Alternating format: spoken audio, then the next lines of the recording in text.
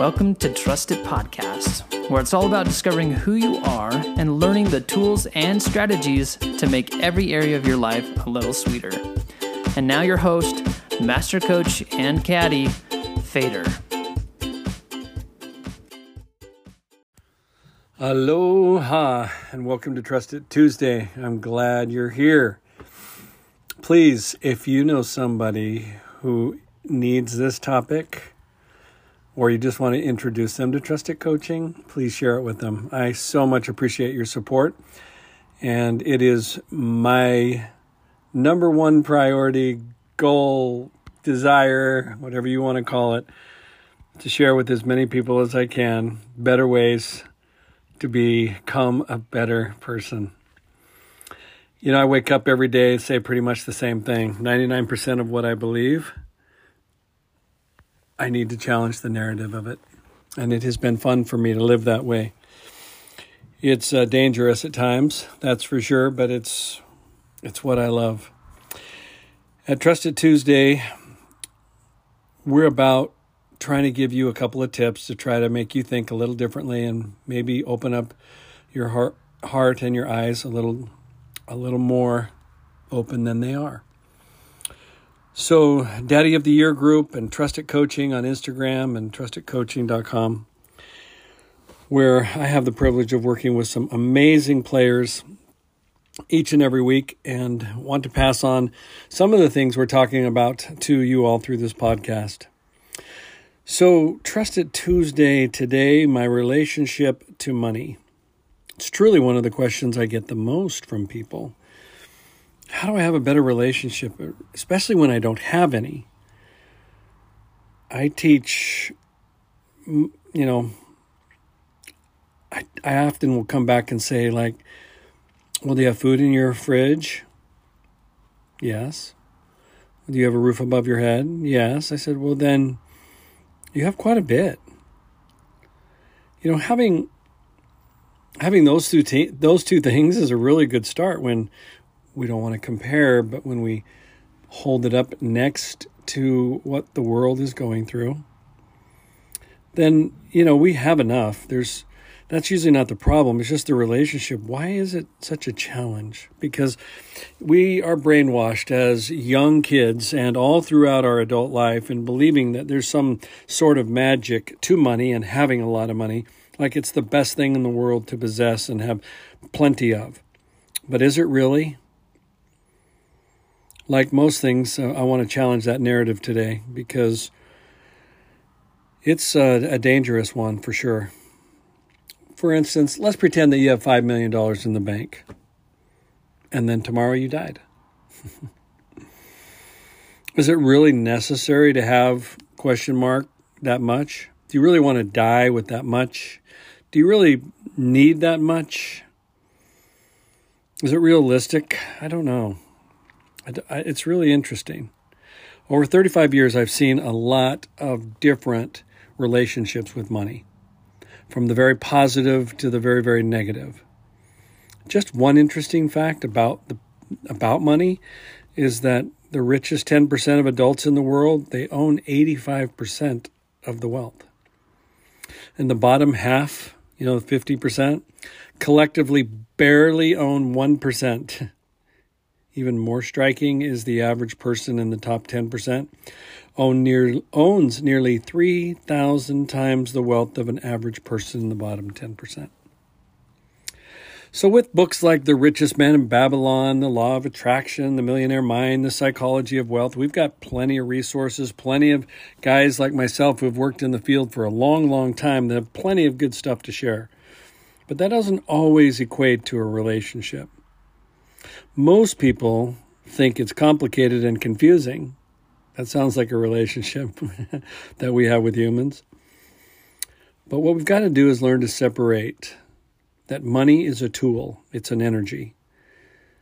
And so how do you fix that bad relationship? Well, you start by not trying to fix it. You first accept it by saying, I have a bad relationship to money. And then the next thing we do is we start to explore and open our heart as to why. We take out a yellow piece of paper and we challenge our upbringing. Challenge your parents. Because if they had behavioral issues that were very conflicting and challenging with money, then most likely you do too. Because that's what in our formative years, that's what it's all about. Did they say things like, there's starving people in China? And I'm like, well, there's starving people right next door. No, we don't have money for that. Ugh, don't say that to your children. Or even worse, you don't deserve that right now.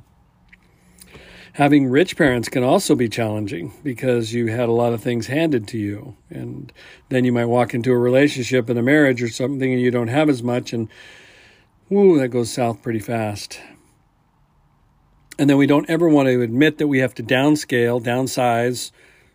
And we would never, ever, ever would we admit that we're, chasing the Joneses. No, not here in Americanaville. That's just, I can't be facetious enough. I mean, how real is that? I don't know that I've ever seen it any more than I've seen it today. Number 2, watch what your religion has to say about stuff. There's money is the root of all evil. For where your treasure is, there your heart will be also. Clearly money isn't evil. It can be used to do evil things. But money is used to do a lot more good things than it is evil things. So we gotta study those things. One of the ones that's really difficult for me to stomach is we're so blessed. God has blessed us financially, to buy that new home or whatever. Then I guess he hasn't blessed the majority of his children, because the majority of his children don't have but very little. It's a very dangerous spot to get into, to look at you're financially blessed like it is of God. All things are from God, and he owns everything. He's just loaning it to you, so to speak. Really, that's more truthful than not. But we're so out of touch with reality.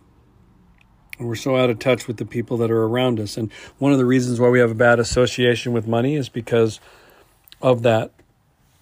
We're just not in tune with what we really do have. And so next I would just say a fader tip that I teach a lot in the coaching program is, how generous do you want to be? Those who I know that have had the most financial fun, not success. Notice I didn't say that. Too many people say that, and it's just not true from my perspective. Having money does not mean you are successful. It just means you have a lot of money. And smart people who use their money wisely and they share it. They're very generous. They don't just put it away and wait for disasters to strike. They give, and they give some more. So we have to evaluate, first and foremost, our own motives of money. That's where you take out a piece of paper and you write down the things. What does money mean for you? What does it mean to you? What kind of things do you want money to do, and how much do you need? I talk about that in the budgeting spending plan earlier in a podcast, and I recommend you go back and listen to that, or just remember that there's some really key concepts that we just skip over. So other things that come across will be, people will say things like, I just want financial freedom. Like, because you feel so burdened in debt. Now, number one, a house is not a debt. I mean, it goes on the other side of the asset balance sheet. I get that in an accounting equation, but homes are usually appreciating value, usually paying them off, and the biggest investment lives inside of them. So, have a home that is modest. Do I dare say that? But I have found that the greatest reasons why we don't have a good relationship with money is because of the way we speak about it. We use words that expound lack, not enough, hoard it, or we fear it. And so, like anything else in life, you've got to get down and dirty and into the nitty-gritty. That's where the answers lie. Some of the things I've said may prick those roots and tug at them a little bit that are deep inside of you. I hope they have, but it's like money is like any relationship. Share it, love it, enjoy it, imagine it, use your imagination, and always believe that you have enough, because you are enough and you can trust it. Hey, listen, if you enjoyed this podcast, you'll want to check out the course, 18 Holes to Mastering Life. It's one of the best places where you can get step-by-step instructions and personal coaching to help you achieve your life vision. Just go to trustedcoaching.com/join to learn more. Again, that's trustedcoaching.com/join. We'll see you there.